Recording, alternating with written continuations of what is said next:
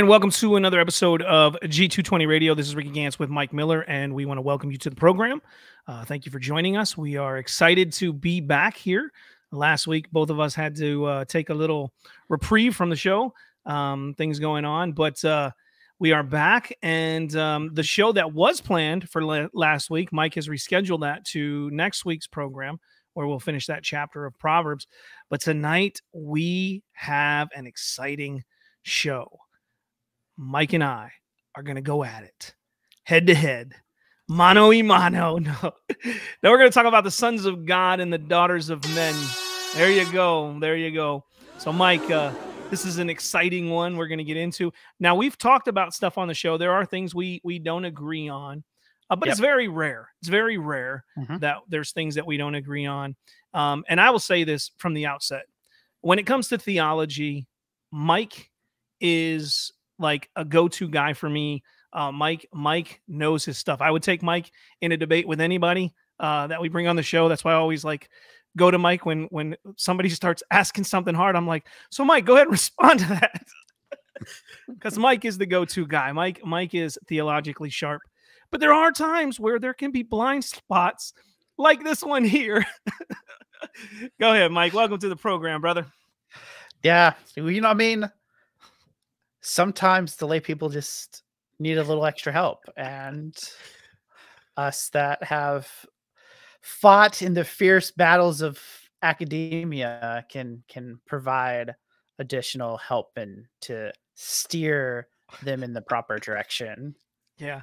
Well, I always appreciate it. Try not to say that all pompous, but I appreciate it. But tonight we hope to set the record straight with Mike on this one, at least, because on the other areas, Mike's definitely got me. But we are excited to be back here on the program and to talk about this. I think it will be an interesting topic. And one of the things, too, I think we want to lay out from the get-go, obviously, as you can see me and Mike having some friendly banter here. But this is not a dividing issue. Not a dividing issue here. This is not something where if you have people in your church that take one position or the other, that you need to divide and start kicking people out, disciplining them out of the church. This is one of those areas where you can have some disagreements. There are areas within theology that brothers and sisters in Christ, genuine brothers and sisters in Christ, can have disagreements. And this is one of those areas where this is not something where we're putting people out into the heresy camp. If you believe that fallen angels, can reproduce, but nonetheless, it really is not something to divide over, and we can discuss these things in love. And I think it is important because there are people, as I've listened to some arguments on this over the last couple weeks, as we were kind of gearing up to this, there are people that have changed their position. They had one position, and then later on, they began to study a little bit more and then maybe see things a little bit differently.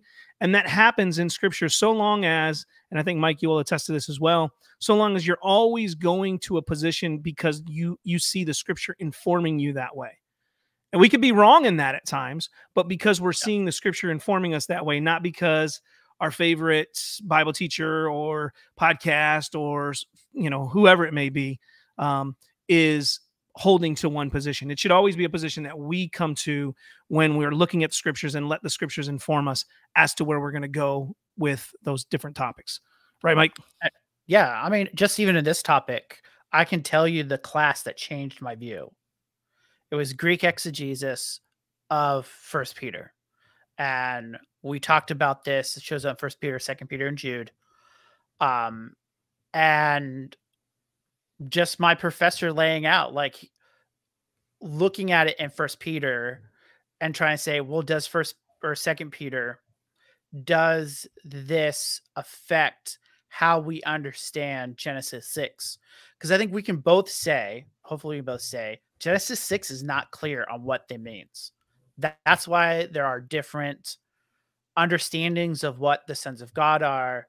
I guess everyone kind of agrees that of who the daughters of men are, and kind of in that sense. And then also, with the Nephilim, are they the offspring of this union? Are they a different type of people? Are they connected? We'll talk about it, in Numbers. And so it's good to think about these things, even if we don't change your mind.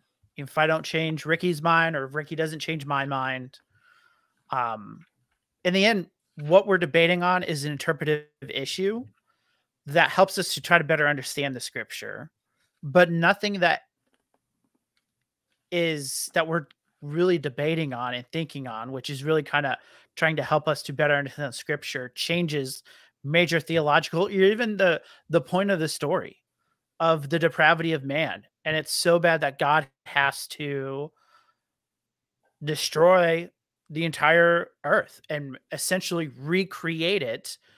And now picking Noah and his family as the ones who will start this kind of second edition, we could say, of mankind, in which we will see the Messiah come through. We're not going to debate. We're not debating the flood. We're not debating why he's doing it. It's trying to better understand what is God telling us here in these first 4 verses, and being just better students of the Bible, which just makes us more Berean in a way. And it's a good exercise to engage in these types of ways. Yeah. And I think that's important, because sometimes you hear it said, like, why even address it? Why even discuss it? Why even debate it? Why even talk about it? It's an area that's hard to grasp, or it doesn't give you a lot of clarity here in Genesis 6. So why even do that? Because, as Mike said, we want to be students of the Bible. We want to be students of the Word. We want to know what God is saying to the best of our ability as we are reading it and studying it and meditating upon it. And it helps us to grow in our study practices of how to take scriptures. And Mike, sitting here when you was talking about your Greek class explaining this, I thought, oh boy, I'm in trouble. I'm in trouble tonight. So, but those kind of things help us, because then you're laying certain things out that can help, us dig deeper in understanding the flow of things and understanding the way you mentioned Greek, and maybe how it flows in the Greek, how it's laid out. So, I mean, there's things that can help us to improve, while we may not just think of this one topic that we're studying tonight, but overall how to look at things as we're trying to dig into God's word to ultimately know what it is saying. And so go ahead. I think too, and I'll just say this on the onset, the position I hold has problems. I don't have all the answers. I don't think, everyone can have all the answers and like there's a sealed tie. And so I'll admit there are things that we will talk about that I don't have an answer to, that I don't think scripture tells us about, and is kind of left in the unknown. And that's okay. We're finite beings trying to understand what the infinite has given to us in our language, and in a way that we can to understand. And so I'll admit right now, I don't have all the answers. I don't think anyone has all the answers. But then again, it's, that working through, here is all the evidence and what makes the most sense using the logic God has given to us to better understand this passage. And so it's always good to also be honest enough to know that we don't know all the answers. And until we are given clarity by God in heaven, we won't know the answers. Right. And I would say likewise, there's things in here that I was looking at. Matter of fact, Jude, whenever we get to it, there was things in there and I'm like, yeah, I don't really know how to fit that in there. But it hasn't changed my position, although Mike may say some things tonight that kind of move me that way. But it's one of those things is, as Christians, we want to be open, as I was saying in the beginning, and as Mike, you're just laying out there, to go where the scriptures inform us to go, right? Sometimes we may not see eye to eye. We may have an interpretation that's just not like fitting. Somebody may, our dispensationalist brothers and sisters will come and say, well, here's how I'm interpreting the scripture. And we look at it and say, yeah, I just don't see that. I don't see that there, right? It doesn't make them any less our brothers and sisters in Christ. There's just times where we see through the glass dimly. And as we continue to grow and study and meditate upon God's word, and the Spirit comes and illuminates more in the scriptures, we may gain more knowledge and insight in the Word of God. But it's one of those things that doesn't give us an excuse to not study it, but it also, we have to recognize there are things, like you just said, that we don't know. And so we want to do the best that we can to be honest and upfront. And I always say that too when we're evangelizing. If somebody asks you questions that you don't know, just be honest. Just tell them, I don't know the answer to that, rather than trying to pretend that you have it all figured out, because we don't. There are tough passages. There are sometimes that people bring something up in the scripture and I'm like, I really haven't come across that. So now I have to go dig in and study so that I can come with a more informed answer when next time it comes up. And it does happen. So getting started, we're dealing with Genesis 6. That is the sons of God and the daughters of men. So I'm going to kind of read that, and then we're going to talk a little bit about it. We'll talk about first, I think, the couple different positions, where the position I take, the position Mike takes, and Mike also brought up a third position before the program, and we'll lay that out there. But here's what it says in Genesis chapter 6. It says, when man began to multiply on the face of the earth, and the daughters were born to them, the sons of God saw that the daughters of man were attractive, and they took as their wives any they chose. Then the Lord said, my spirit shall not abide in man forever, for he is flesh. His days shall be 120. The Nephilim were on the earth in those days, and also afterward, when the sons of God came into the daughters of man, and they bore children to them. These were the mighty men who were of old, the men of renown. And then it says, the Lord saw that the wickedness of man was great on the earth, and that every intention of the thoughts of his heart was only evil continually. And the Lord regretted that he had made man on the earth, and it grieved him to his heart. So the Lord said, I will blot out man, whom I have created from the face of the land, man and animals and creeping things and birds and the heavens, or of the heavens, for I am sorry that I have made them. But Noah found favor in the eyes of the Lord. Then it gets into the flood, which again, Mike and I, we're not disputing that. We're not debating that. It happened. There was a flood of the entire world. But this is the text in which we are discussing tonight here, and the sons of God and the daughters of man. And so I take the position that this is not fallen angels, but when you look at Genesis chapter 4, and it comes to the end, it gives you this line of, it gives you this descendants of Cain, from Cain on, right? So you have Cain and Abel, that happens in Genesis chapter 4, and then it gives you Cain's descendants, Cain's line. And then in Genesis 5, it goes into these descendants of Noah coming back from Adam to Seth, who replaces Abel because Cain killed Abel.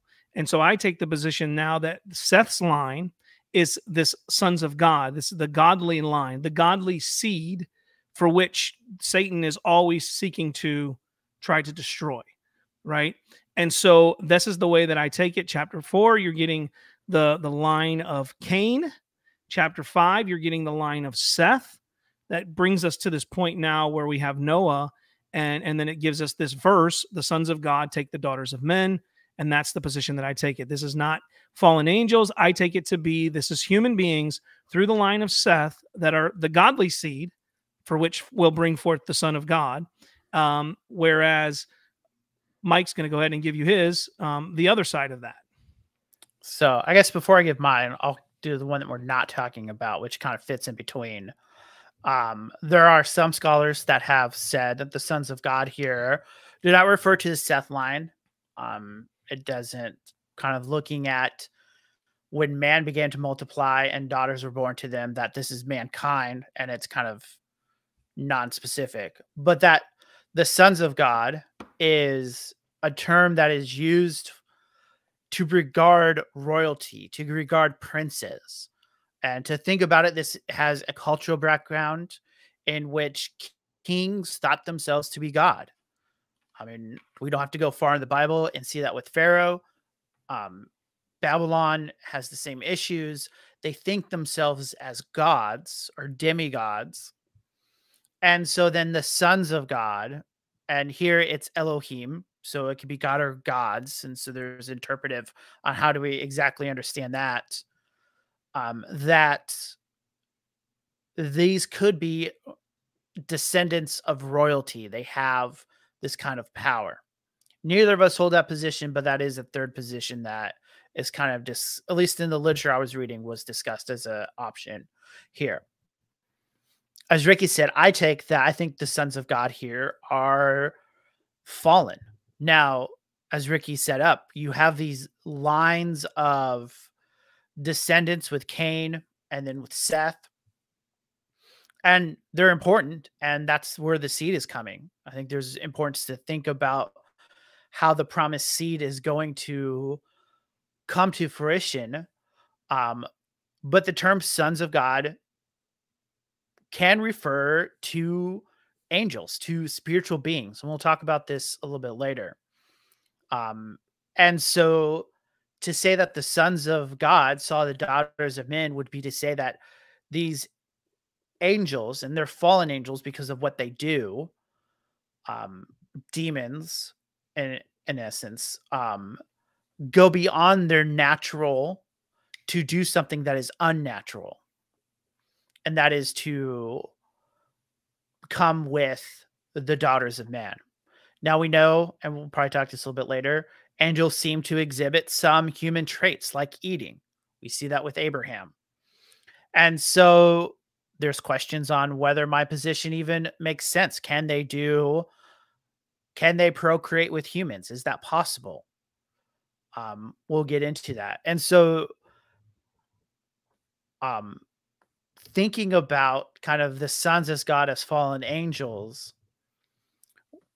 would show this wickedness that's all over.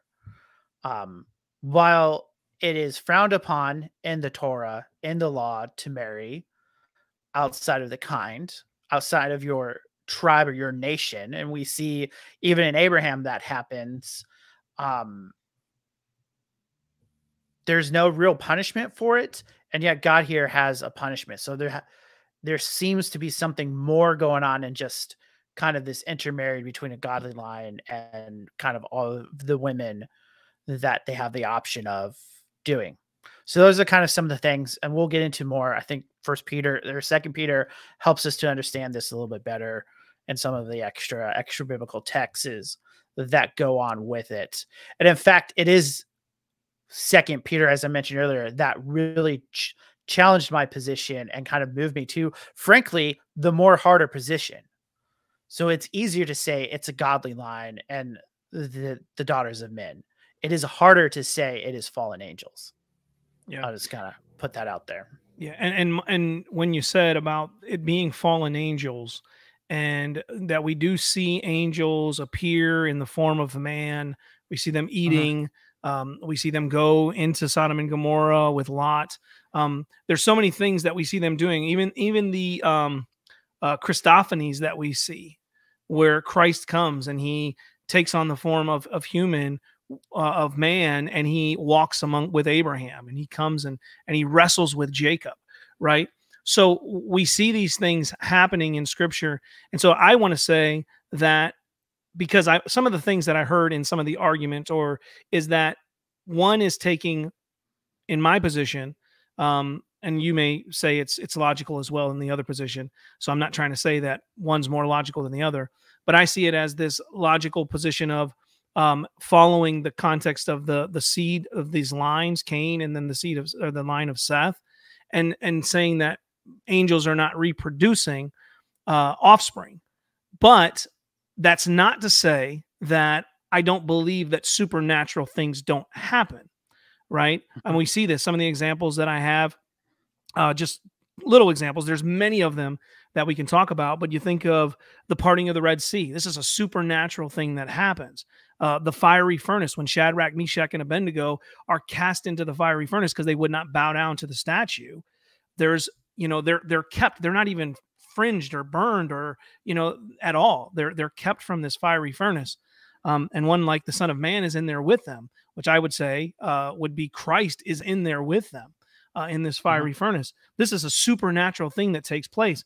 And the other one is that Balaam's donkey actually talks to him, right? And so these are supernatural things that I do believe, even though I take this position that these fallen angels are not reproducing offspring, that supernatural things can happen, and they do happen. And so I just wanted to kind of throw that out there. Mike, do you got anything to say about that? Or Yeah, I think too, and this is kind of a difficulty in my position, is what exactly is the nature of an angel? We see them around. I mean, you have Paul talking about people entertaining angels with them. We see them with Lot. We see them, coming with Christ and his pre-incarnate state to Abraham. Obviously, the angel of the Lord is an aspect in which he's there. And I think, and my theology on angels is not completely developed. And so, knowing that there's holes there's an aspect in which how we understand the nature of angels matters. Like, how much are they kind of like us and how much are they not like us? And there's some of that in which they can appear and not appear. They're kind of invisible, but they can manifest given if that's their command or God allows it. And so to think about the nature of angels really gets difficult because the Bible's oftentimes in passing mentioning angels, and we're kind of gathering from very few scripture verses. And so I think that makes this, obviously hard, especially when you see the ideas of the sons of God being with the devil, Satan, in Jude 1, as they all come to the counsel of God. Well, that would appear to be now here that the sons of Gods are angels. So there is that language used there before them with Satan, which we know is the head of the fallen angels. And so they're just, I was kind of thinking through these issues. There is theology that has to be in place to try to best figure out kind of what this means. Is this the godly line, or could this possibly be angels, and is giving us in a mindset that they're, well, not with us because they don't have the image of God, but are somewhat similar. There's lots there. Yeah. All right. So the first thing that we come to then is in this text, the mention of the Nephilim. All right. It talks about this Nephilim, which is mentioned here in 6:4. It's also mentioned in Numbers 13:33. But it says in verse 4, it says, the Nephilim were on the earth in those days and also afterward, when the sons of God came in to the daughters of man, and they bore children to them. These were the mighty men who were of old, the men of renown.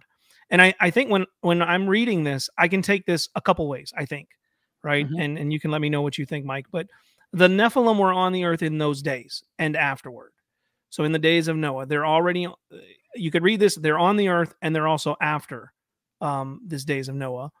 But it says, or maybe after when the sons of God came and took the daughters of men. So you could take that as the Nephilim are already there, and then the sons of God take them as the daughters of men, or take the daughters of men, right?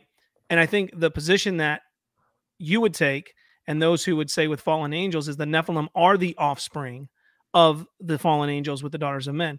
So I think you could take it in the way that I'm saying there, where it mentions the Nephilim were on the earth in those days and afterwards when the sons of God.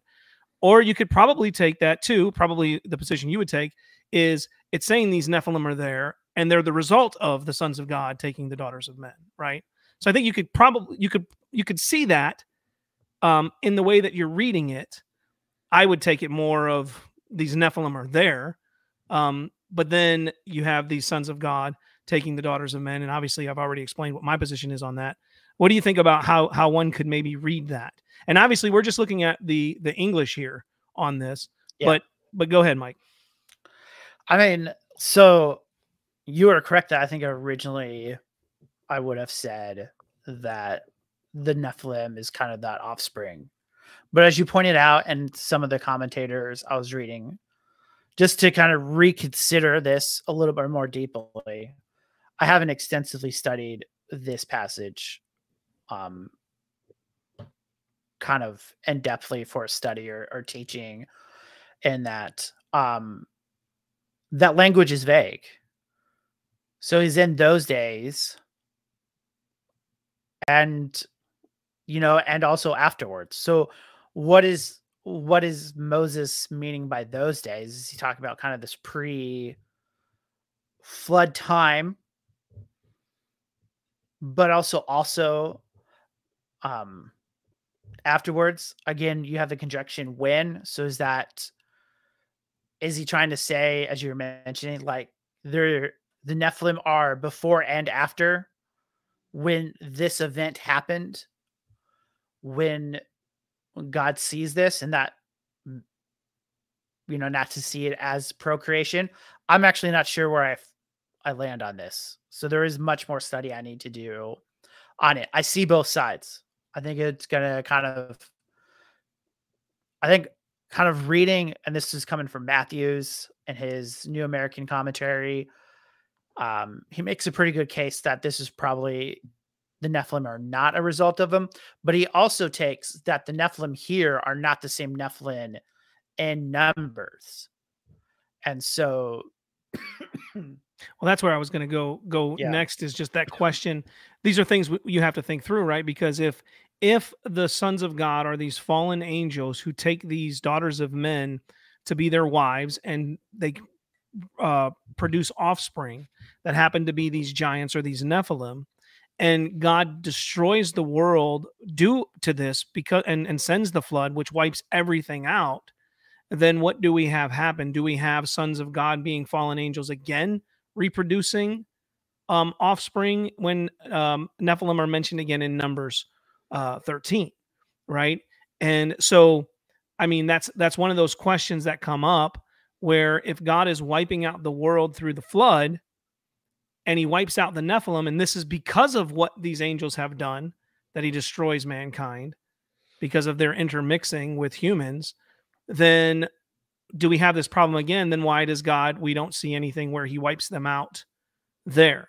One of the things I heard was from those who support the position that you have, is that this was more worldwide in the first before the flood, and afterwards it was more localized just to the land of Canaan, right? And so, but then again, I don't see it anywhere saying that after the flood that the sons of God again came and took the daughters of men. I don't see that in there. So it's one of those things again that you're trying to consider and think through, unless Noah's wife or his son's wives had Nephilim in them, it would be really hard to have Nephilim after the flood, if only 8 people are saved. So yeah, I do think there is, when you see the Nephilim here, but they're not necessarily the same. Now there may be, because we have stories obviously we have pre-flood stories. Is there similarities between the Nephilim of Numbers in how they act and according to the stories, or just trying to like claim the name to continue on, whatever that might be? I think it's a bigger argument. It's probably not an argument that can be sustained with any historical evidence that at least we currently have. But there is aspect. I did read something on this about the Nephilim kind of having a meaning of a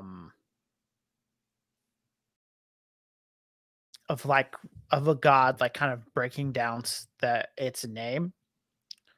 But I don't know if I can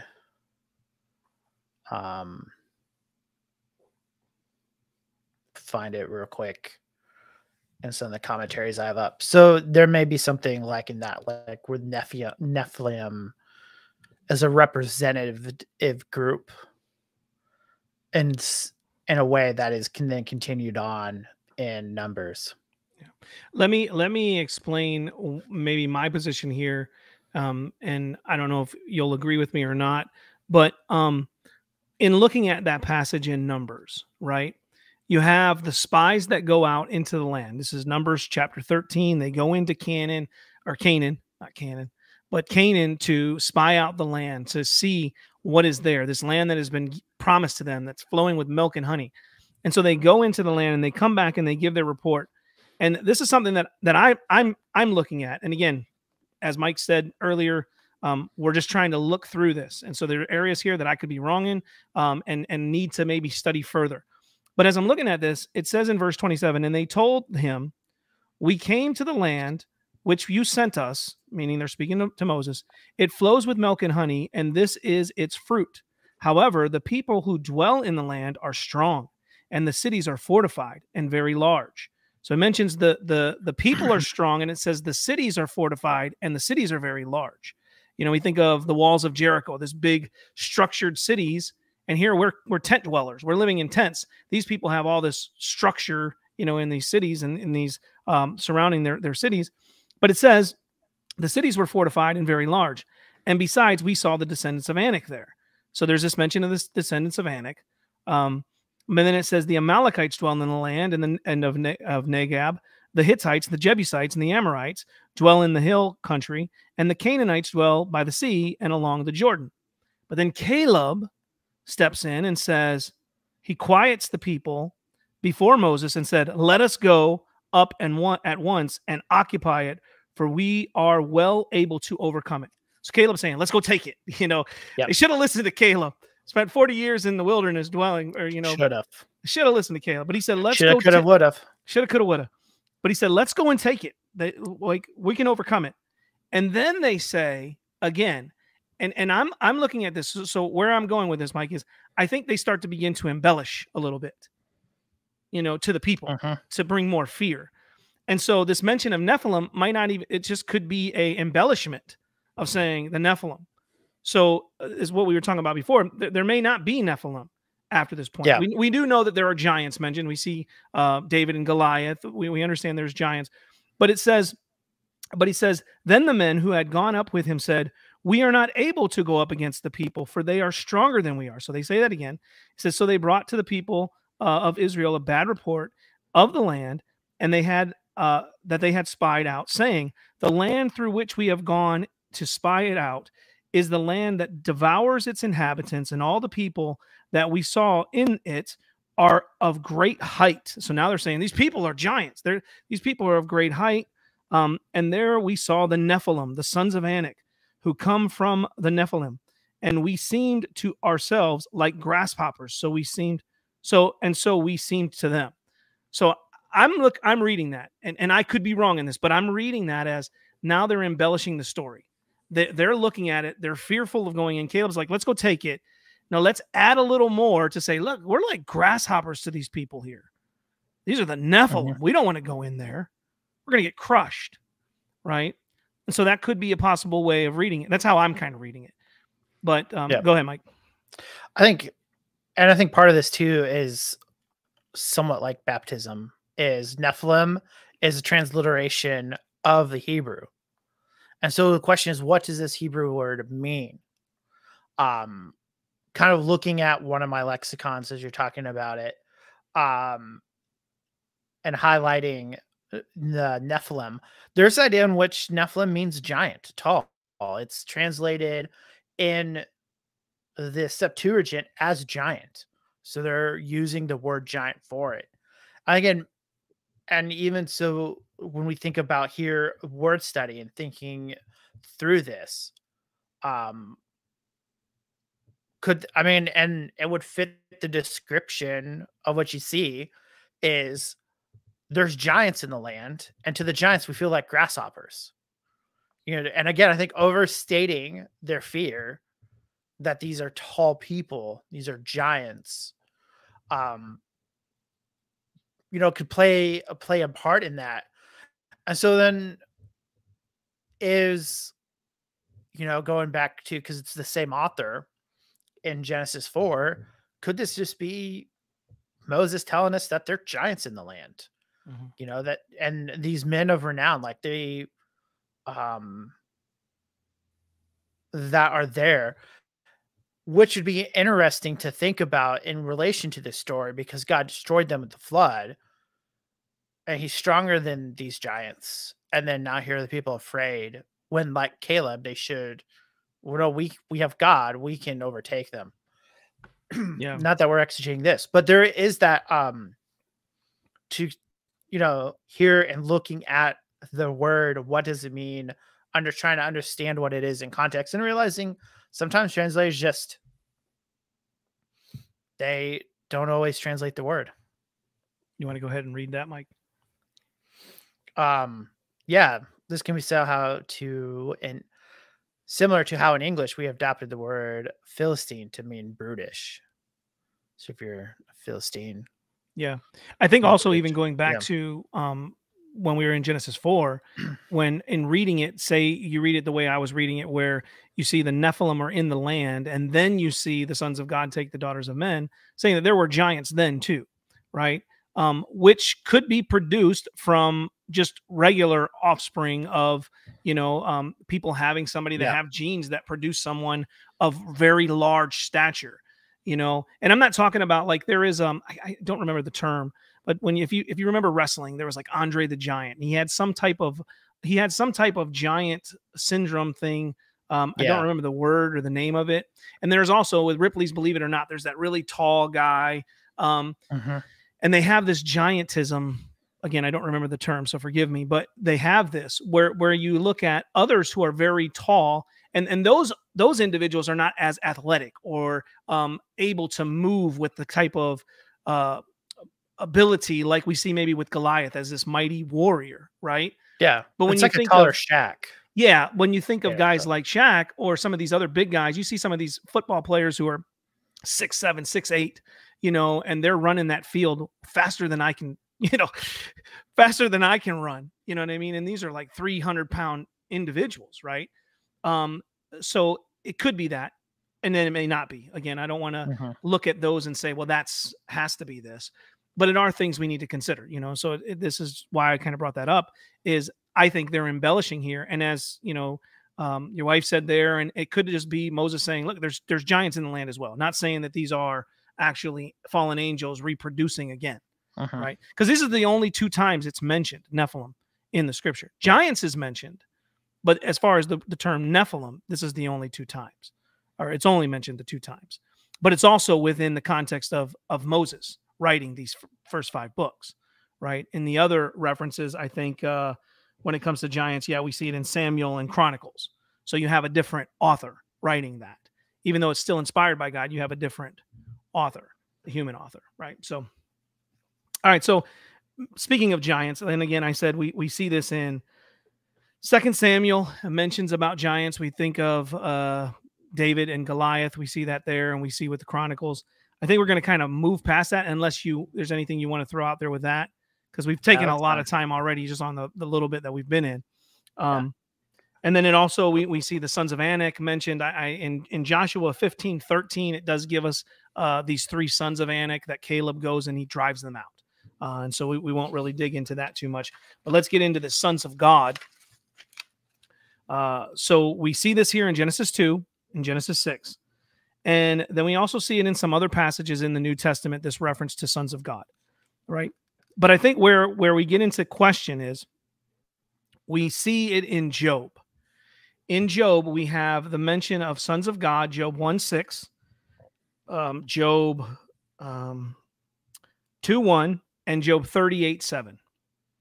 These are references to the sons of God. It says in 1:6, it says, now there was a day when the sons of God came to present themselves before the Lord, and Satan also came among them. And the Lord said to Satan, from where have you come? And he tells him he's been, going to and fro on the earth. And so this is the reference that people will go to and say, okay, sons of God here is referring to angels.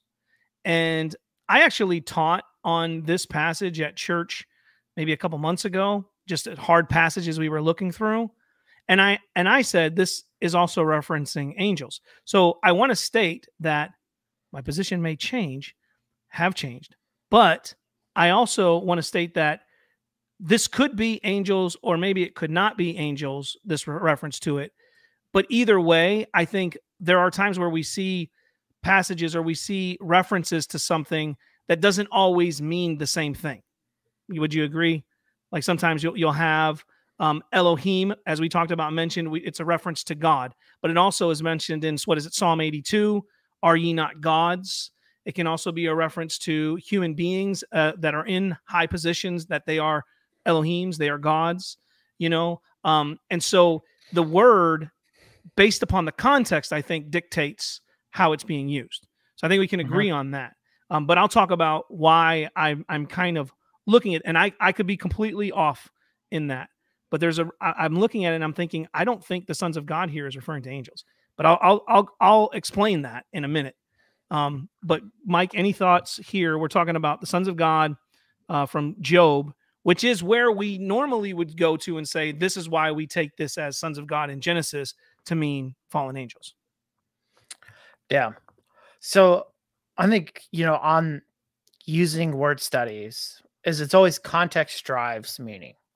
So words can have multiple meanings, especially Hebrew words are very notorious for having different meanings depending on like even the verb tense. For example, the word for stab and murder are the same. It's just the difference in the tense, where stab is just kind of like you do it once, where then there's another tense where it's like this repeated motion, and that's murder. So you're like stabbing a person multiple times, kind of the idea. And so when we think about words, especially when we think about words that don't seem to have a clear meaning, how do we understand them? This comes up even earlier in a different example in Genesis 3, where God tells Eve that her desire is to rule over her husband.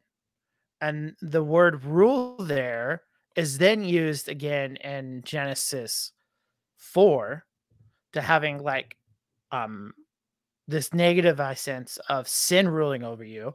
But there's another reference somewhere, and I don't remember off the top of my head, where that language is used, but it's a positive thing, not negative. And so you come to Genesis 3 and you have to try to decide, well, is this a positive thing or a negative thing? I think the same thing comes to, because you'll probably go to other places where the Israelites are called sons of God. Well, now we have to decide, well, is that the meaning Moses is trying to tell us here, or is he changing that for a different sense? And again, this is what makes kind of these these discussions, or even debates, trying, is because there's so much, depending on how you weigh the evidence, to how you're going to lean. And again, our job is to be diligent in our work and to make sure we are using our word studies appropriately for these. Because I do think, especially in the fact, if we date Job to be around the time of Abraham, that having this idea of sons of God plays an important part of when Genesis 6 is talking about. But the problem is that Moses doesn't always use that language to refer to angels. And so how does that, now I have to even consider how Moses uses his words.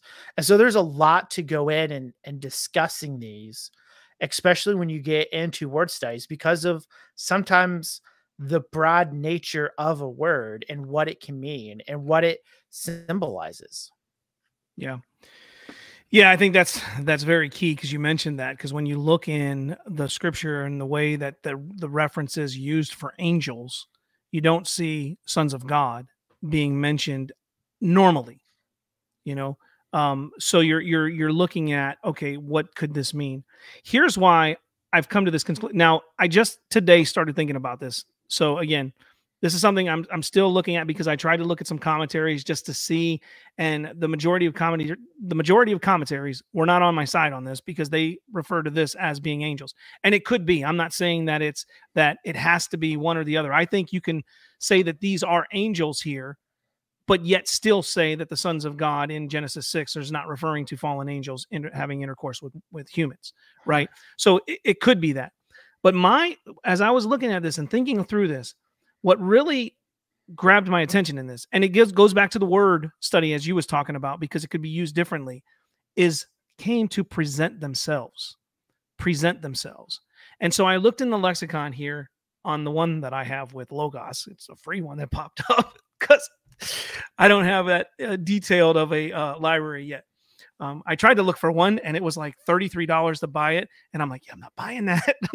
Yeah. So I'm like, not tonight. Not tonight. And it was like $600. I'm like, oh, no, I'm not going to buy that. Yeah, not tonight. Yeah, $600. That would be a payment plan for like 10 years for me. But when I'm looking at this reference, the way that this is used to present oneself, it's used in Job 1:6 and 2:1. But it's also used in Deuteronomy 31:14. And it says, and the Lord said to Moses, behold, the days approach when you must die. Call Joshua and present yourselves in the tent of meeting that I may commission him. It also says it in Joshua 24:1. Joshua gathered all the tribes of Israel in Shechem and summoned the elders, the heads, the judges, and the officers of Israel, and they presented themselves before God. So we're seeing this presenting of themselves before God, and it's not referring to being in heaven. Now, it could be that that's where they are here in Job. This is something that I've just kind of was looking at today, and I could be completely way off. So I'm not saying take this and run with it. This is not my nail in the coffin kind of like, this is my argument, I'm sticking to it, and boom, I got you.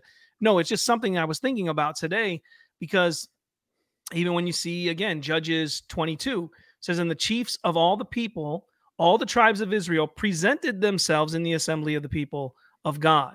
You know, let's see. Yeah. And so there's a couple more references to Samuel and whatnot. But I just thought, is it possible? And again, when I was looking at some commentaries so far, I didn't see that they were saying that these weren't angels here as sons of God. So the consensus so far, and I only looked at a couple commentaries, is that this here in Job is referring to the sons of God. So I'm not trying to invent something new, but I'm just saying I'm thinking through this and thinking it could be possible, right? That this is coming and presenting themselves. They're coming to present themselves before the one true and living God, not in heaven, but just coming to present themselves before God.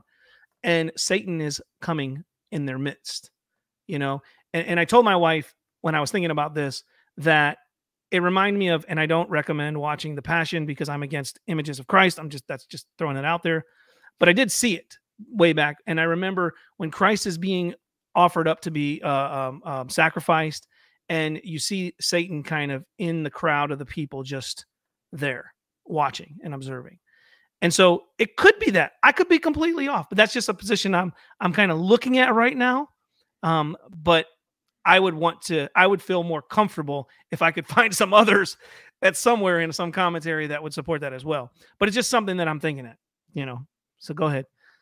Hopefully you don't toss me out on the heretic side. I mean, no, I think like in those two examples, it just seems more that they're just presenting self before God, and obviously the location is probably going to be determined by the context. So if these are angels, I guess the question is, where are they presenting themselves if it's not heaven? There's no temple like Moses and Joshua.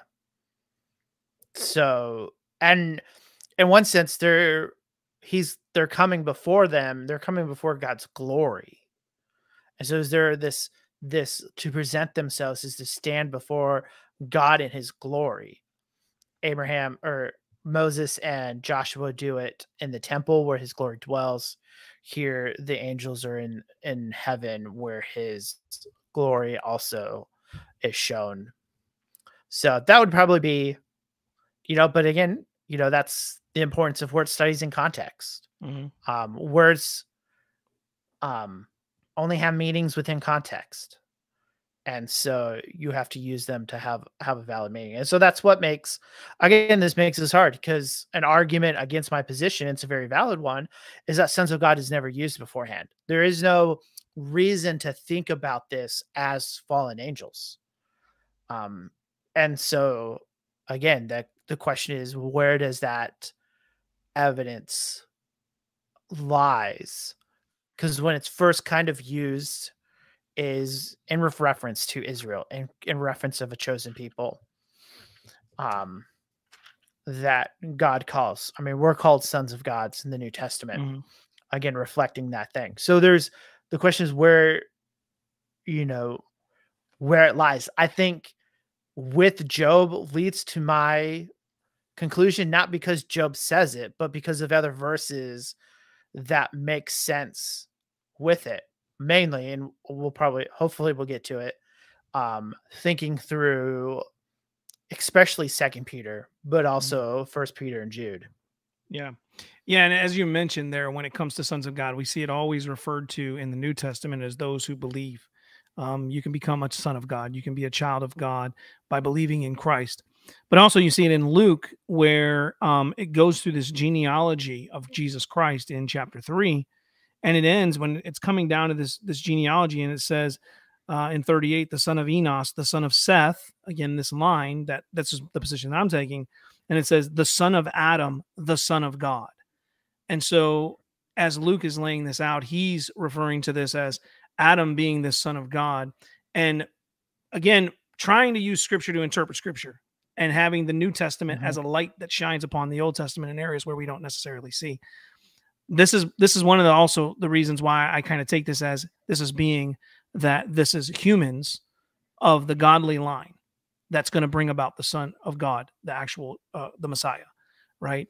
Being this godly line. Not that everybody in it was godly, but that they were, or not that everybody in it was saved or believers, but that they were to bring forth this Messiah, the godly line, as opposed to Cain's ungodly line that is always at enmity, seeking to kill and attack and be at war with. But those are some of the things there. The other argument I have, and then I'm just going to say this quickly, Mike, you can, discuss it how you want to, and then we'll move into those passages that you want, because I want to give you time to exegete that passage. I mean, we'll probably go over, but to exegete that and spend the majority of your time explaining that, because I'm actually looking forward to hearing what you're going to say from the Greek when it comes to 2 Peter. But the other thing is, for my position is after their own kind, right? I don't see, if angels are not created in the image of God, but man is created in the image of God, and everything produces after their own kind. We use this argument when it comes to evolution. We say, no, that you can't take a cat, which is from the feline kind, and mix it with a dog, which is from the canine kind, and have some hybrid. It doesn't happen. You can take other dogs or other animals within the canine kind and mix them together and have certain breeds, right? Different breeds of dogs, some terrible breeds of dogs that are out there today, but especially the little ones that love to bite you and snip. But they still only produce after their own kind, right? And so I think that to state that angels, these fallen angels, who are not created in the image of God, who are a creation of God, but man is created in the image of God, and they produce after their own kind. So I think for me to kind of move towards it being an angel or a fallen angel, right? There would have to be something in Scripture that show me that angels can reproduce.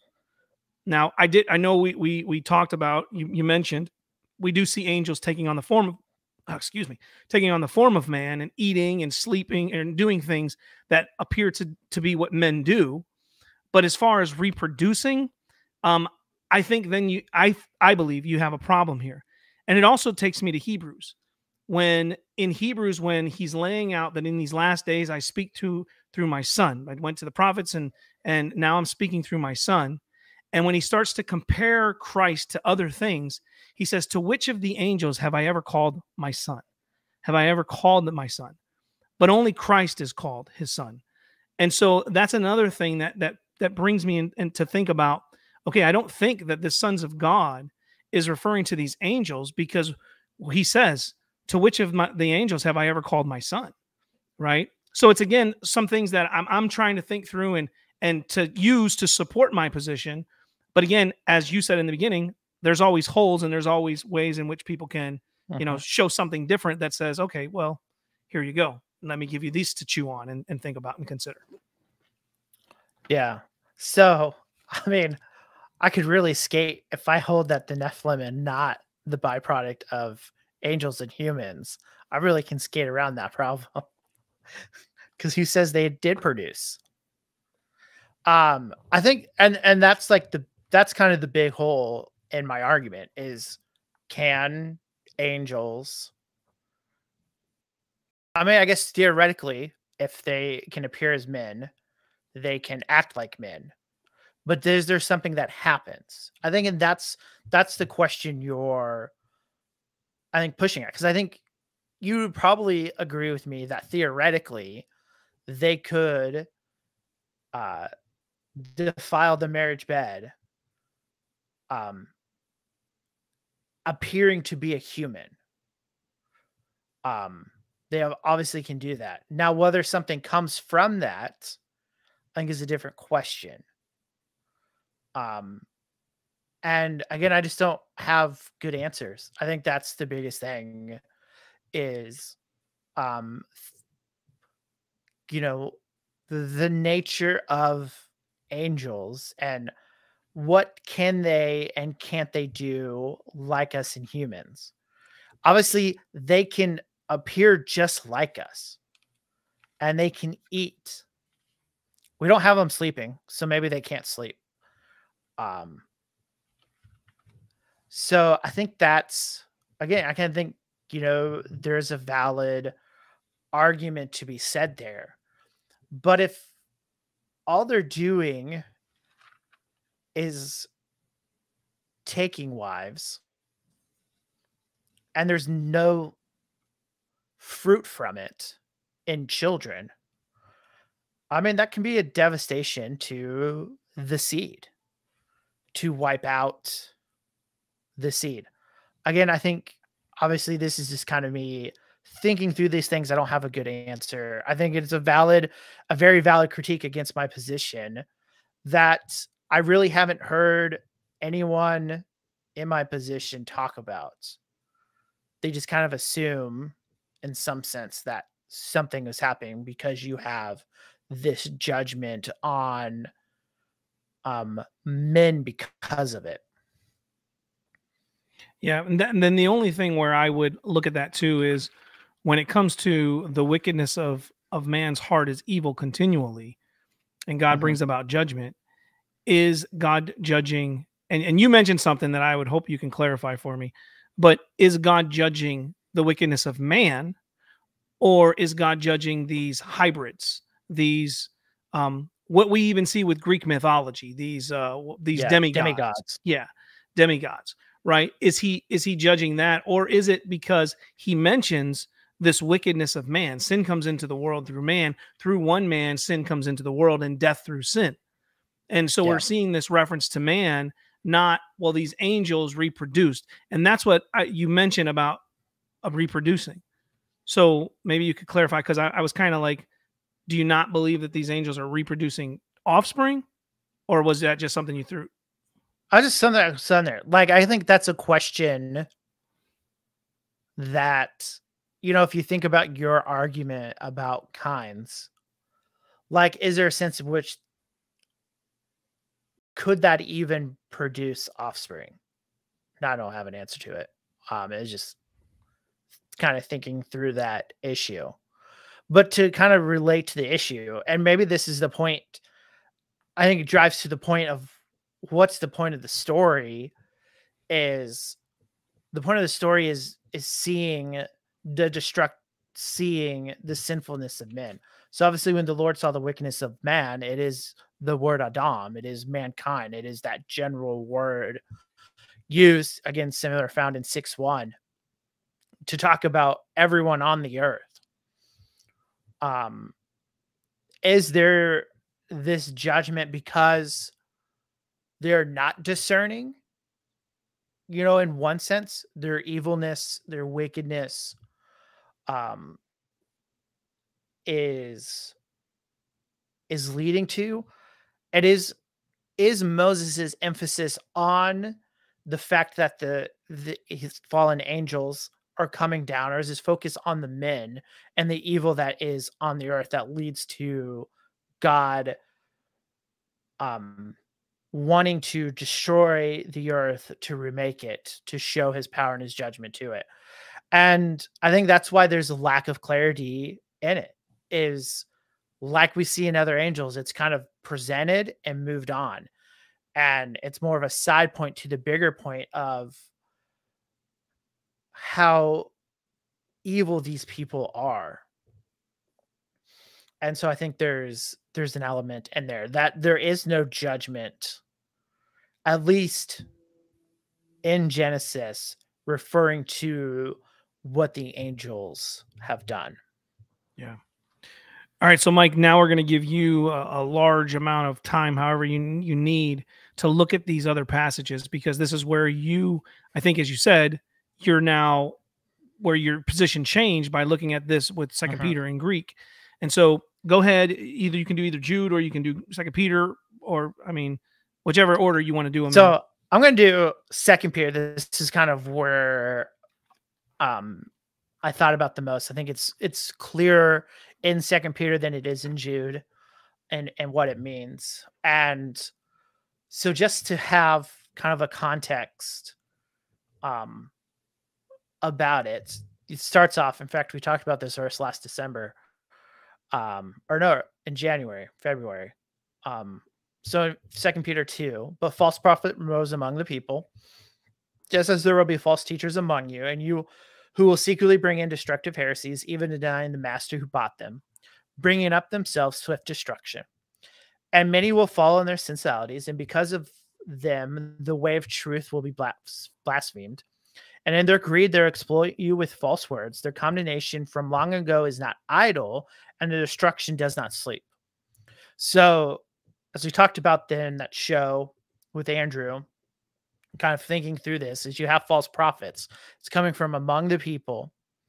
And Peter is trying to argue that, look, they're going to come, but their judgment isn't idle. Their judgment isn't asleep. That God's going to judge them. And then he gives an example in verses 4 through 10. And he goes, "For if God did not spare the angels when they sinned, but cast them into hell and committed them to chains of gloomy darkness to keep them until the judgment, if he did not spare the ancient world to preserve Noah, the herald of righteousness, and 7 others who brought a flood upon the ungodly, if by turning the cities of Sodom and Gomorrah to ashes, he condemned them to extinction by making them an example of what's going to happen to the ungodly, and if he rescued righteous Lot, greatly distressed in the sensual conducts of the wicked, for as a righteous man he lived among them day after day, and he tormented his righteous soul from their lawless deeds that they saw and heard. Then the angel of the Lord knows how to rescue the godly from the trials, and to keep the upright under punishment until the day of judgment, and especially those who indulge in the lust and defile passions and despise authority." So Peter gives kind of 3 examples, 3 negative examples and 2 positive examples. Let me rephrase that. The first one is, he did not spare the angels when they sinned, but cast them into hell. So these angels, they've sinned, and God has punished them. He's kept them there to judgment. I'm going to set that aside. While it's important to the discussion, but I'll come back to it. I don't know how I feel, why I think this is. So we have the words angels here. He's clearly identified them, who they are. Next, the next judgment is that God did not spare the ancient world, but preserved Noah. So this is in direct recognition of our text. It's the beginning of it. God judges the world in Genesis 6. And in verse 6, he turns then to another judgment, the cities of Sodom and Gomorrah. And then what happens? He rescues Lot, which is the positive example. So you have this idea of judgment and rescue. Now we look at the text, and all of these are if statements. So if God did not spare the angels, if he did not spare the ancient world, but he preserved, if he turning the cities of Gomorrah, condemned them, if he rescued righteous Lot. So you have this example of God judging someone and judging a people group and rescuing the godly. See that in Genesis 6. But these are tangible examples that his readers, who are primarily Jewish, could go back in the Old Testament and see. In fact, when we think about God, verse 5, that God did not spare the ancient world, but preserved Noah, we can go back and say, okay, we can see that. So the question is, if he's giving tangible examples that are in the Bible, when he first mentions angels, when does this occur? Now, those who hold to Ricky's position would say, well, this would have been before the fall, before it happened sometime before the event. It's just talking about this event.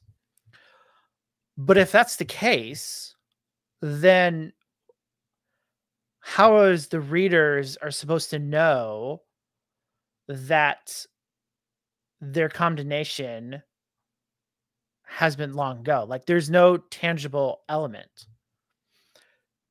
I think the more viable option is that verses 4 and 5 talk about one event, the Genesis 6 event, that the angels who indulge in lust, defiling passion, and despise authority, which is what they've done by despising God's authority and their position in place, came to heaven. We see that they're punished, that they're cast down to hell. And I think a reason why Peter is using this as an example is because, and this was on Ricky's notes to discuss, is that this is in the extra biblical language of the Jewish people, specifically and most notably in First Enoch, though not exclusively. This isn't just one random thing in First Enoch. This is an understanding that the Jewish religious leaders had and understood within the text, and Peter is drawing upon that. Now, First Enoch is not inspired, nor are we claiming it's expired. And so, like Jube, the question is what they're saying being confirmed by God now in special revelation as he has Peter to write this? And I think he's drawing on this tradition, and God's having it to help us interpret that is the event that's happening. Because without this, without 2 Peter, I think the more logical conclusion would be to say that you have these two lines. But I think Peter is helping us by the Spirit to interpret that event, that these angels came down and did something wrong. They indulged into lust and of defiled passions and despised authority. And because of that, because of now this great wickedness, not only with these angels who did receive judgment, they also corrupted the world even more, in order that God has to now limit how long his Spirit is on the earth, but then also to judge those people because of their wickedness. But then we see Noah being saved. And so there's this event salvation. I think that's how the text reads, in kind of this nice little idea that we have Peter is now pulling from tangible examples from the Old Testament that we can see and understand how God preserves the godly, but will punish the ungodly. Yeah, I see it as giving those examples as just examples, kind of like where in Romans 9, when Paul gives these examples of God's election, and he talks about Jacob and Esau, and then he talks about Moses and Pharaoh, just giving examples of this is what I'm laying forth because I'm trying to tell you about God's election. And I think Peter here is speaking about these false prophets and saying, look, just because, again, these people come in and they're these wicked individuals prepared or appointed from long ago, as we see in Jude, these without waterless clouds, these false teachers, right? Clouds without water. Then we're seeing him then lay out, look, he didn't spare the angels. He didn't spare those in the time of Noah, except for Noah and his sons and their wives. And then also goes on and speak about Sodom and Gomorrah and the cities that surrounded them as well. I think he's laying those out. I can see where you're explaining that. And if you're correct in that, and that's what it's saying, then yes, I think that would be a position towards your, or a leaning towards your side as far as this text goes. But I still don't, not persuaded that that's what it's saying, because I think in the context of Genesis 4, as it's laying out, we're seeing these lines of men. In the context of Genesis 5, we're seeing this line of Seth, and then it goes into now this. I think the context just flows. It doesn't bring in that angels. It's not using anything but sons of God, but then comes in and takes this. So that's kind of, I still don't take it as that. See, but even the examples you gave, let's, Romans 9, while they're examples, those examples come out of an interpretive framework by noticing, hey, the language that Moses is writing when he's talking about Pharaoh shows that Pharaoh has elected Moses or God had elected Pharaoh to demonstrate his power. Mm-hmm. There's a language, the interpretation of Exodus brings about into now the example. So there is a connection between exegeting the text, the example, and bringing over those principles. And I think Peter's doing the same thing. I think Peter is telling us that why the world is ripe now for destruction is because you have this small story of having these fallen angels intermingling with the daughters of men. And it creates a world full of wickedness that God judges, saving Noah. So there's an interpretive aspect of understanding Genesis 1 through 4 in a way that he can turn around and say, here's an example.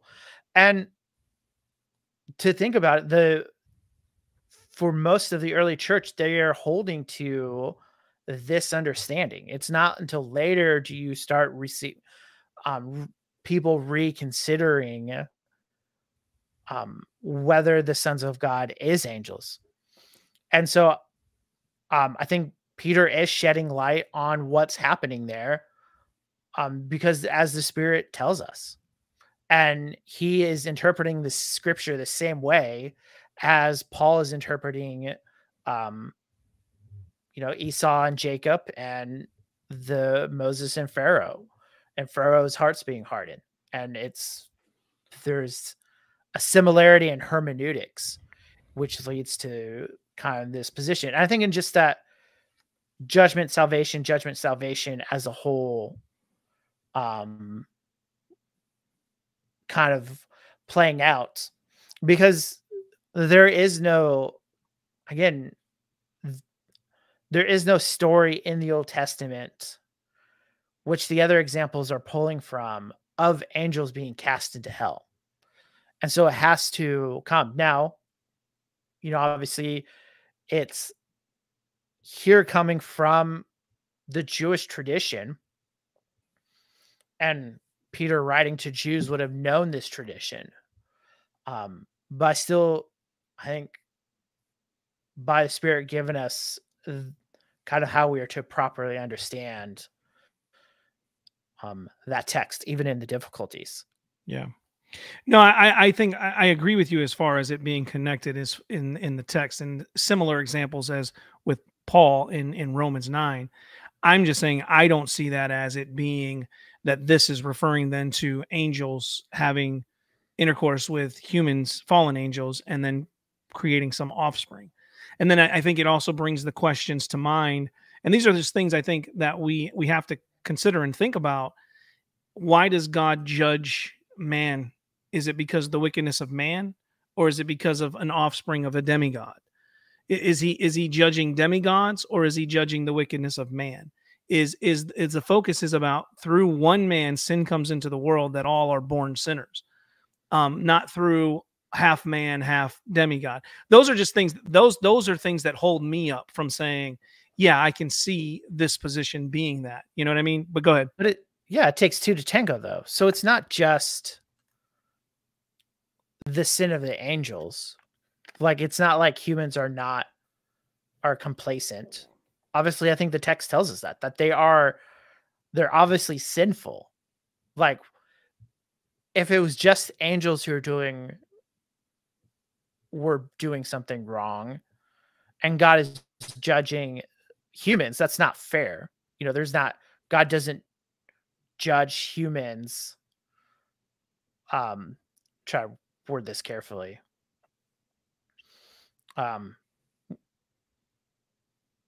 God wouldn't judge the humans if they did not sin in that way. And so I think, and the text is clear that, it's the sinfulness of men. So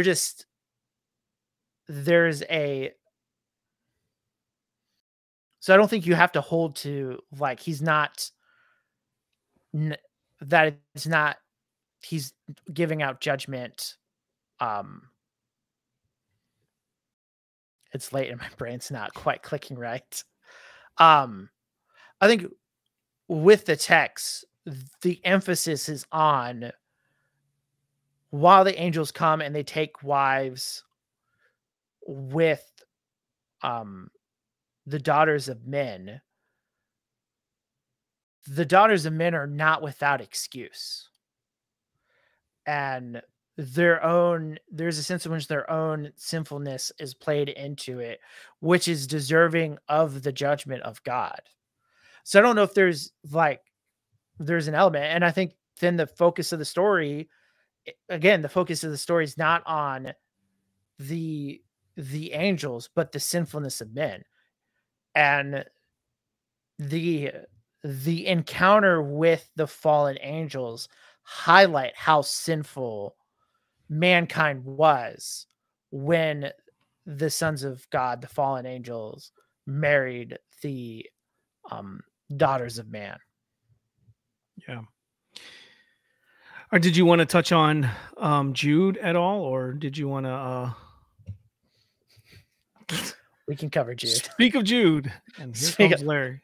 Thanks, Larry. I haven't really researched Jude on this. Well, I think if we cover this, and then we'll wrap it up, so this way we can, because as you said, it is getting late, and we've gone a lot over, but it's a big topic, and so we're looking and trying to examine this. But go ahead, whenever you get to Jude, just let me know.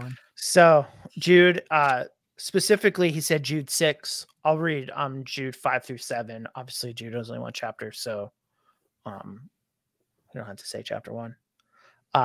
So Jude writes, "Now I remind you, although you once fully knew it, that Jesus saved a people from the land of Egypt, afterwards destroyed those who did not believe, and the angels who did not stay within their position of authority, but left their proper dwelling. He has kept in eternal change under gloomy judgment until the judgment of the great day, just as Sodom and Gomorrah and their surrounding cities, which likewise indulged in sexual immorality and pursued unnatural desires, serve as an example of undergoing punishment to the external fire. Again, Jude is referencing the same tradition Peter is.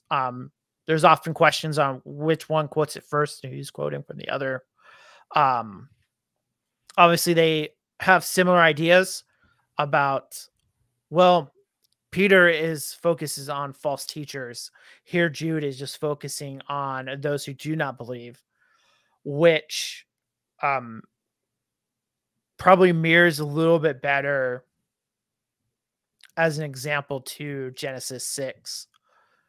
How you do it. But again, he's quoting Jewish understanding of the passage about the angels not staying within their authority of the power, but left their proper dwelling.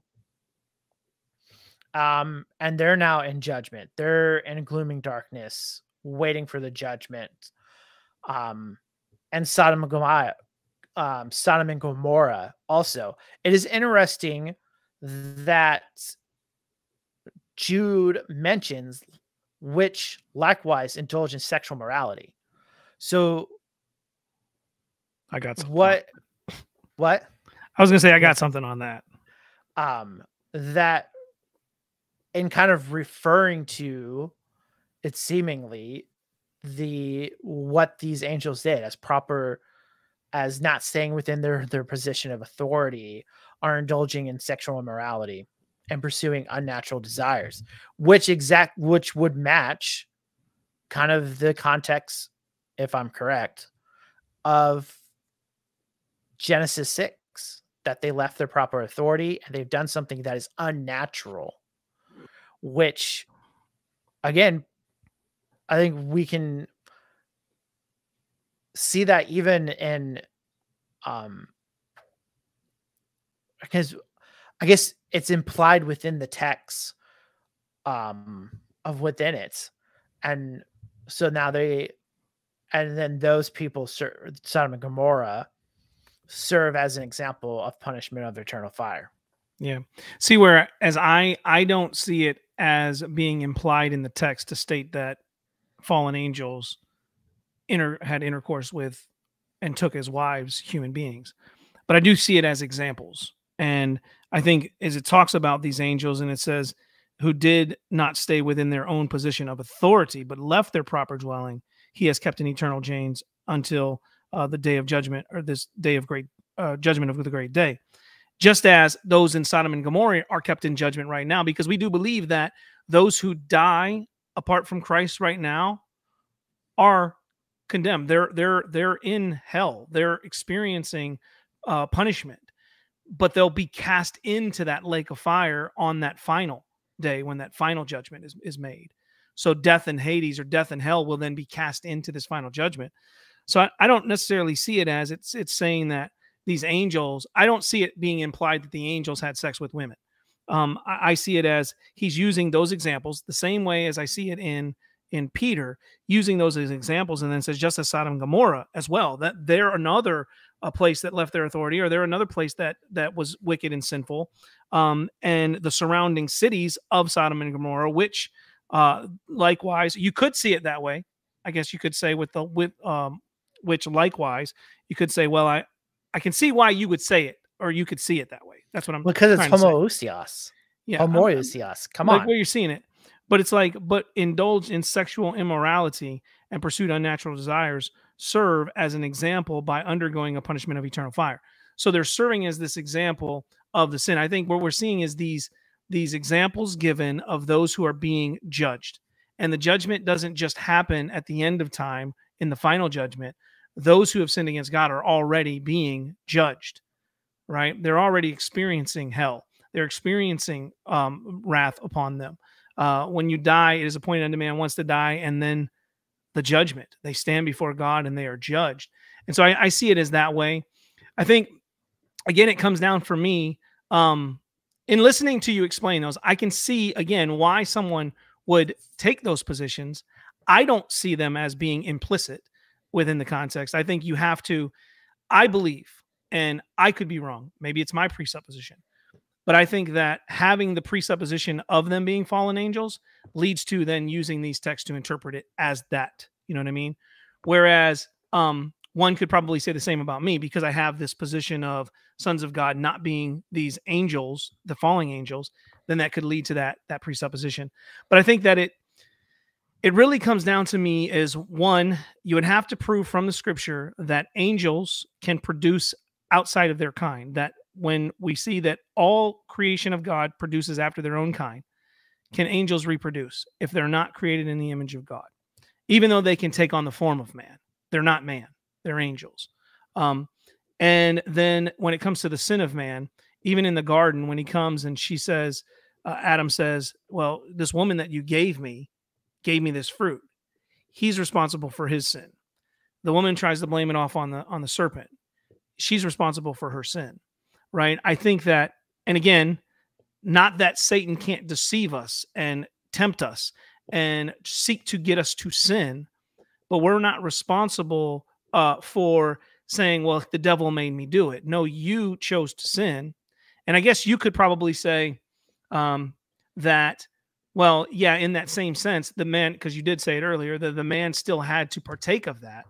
I just, again, I can't see, and again, this is why I said in the beginning, not that I'm against supernatural things. I just don't see angels, fallen angels, being able to produce after a kind that they're not, because God doesn't lay that out to us in scripture anywhere. We see that they produce after their own kind. We see that, again, for me, the progression of, you have the sons of Cain, then you have the sons of Adam, or through Seth, this godly seed. And just context, I think, as it's laying out, it's showing you this. You got Genesis 1 and 2, the creation. Genesis 3, the fall of man. Sin comes into the world. Genesis 4, because of sin coming in the world, you see Cain and Abel in Genesis 4. And then you see Cain's line. Then you see in Genesis 5, Seth's line. And then you see the sons of God take the daughters of men. And I think just the progression of that, for me, it leads me to the position that I hold to. Obviously, you disagree and you see it differently. Mm-hmm. And that's why this is such it's an interesting topic to study and to look at. I had stuff we could talk about when it comes to the book of Enoch as well, and things like that. But it is a thought that was in their mind, right, in that time frame. Another thing that you mentioned too about the early church had held a certain view, but we also know the early church at times has held views that were contrary to what we would hold to today, and then in the 4th century, they start to go back and not develop in the sense of creating a new doctrine, but to really sit down and dig those out and come to the Trinity and whatnot, and not that they weren't there, you know what I mean? But they start to be able to have the time to sit down and have the councils to deal with things that are coming in that are contrary. So that I don't think is necessarily something that would move me to a different position. Just a lot I'm trying to throw out there and trying to be as quick and as I can, because time's running low. Mike, last thoughts, words, persuade the audience your way, and then we'll move on. So obviously, we've had some fun and we've laid out some evidence. I think a lot of it comes down to two things: weighing the evidence, which evidence seems most likely, but most importantly, and secondly, it's just prayer. Because ultimately, our positions are only correct as in they are true representations of what the text has. And we actually need a better interpreter than our minds to help us by the spirits. We talked a little bit about this in denominations. This is why denominations comes, because we have fallen intellect.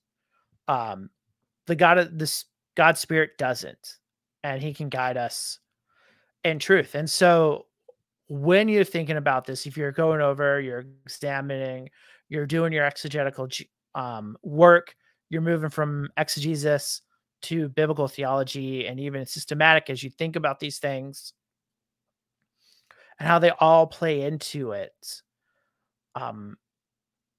All of this has to be guided by the Spirit and leaning on the Spirit for understanding and leading where you think the Spirit leads you.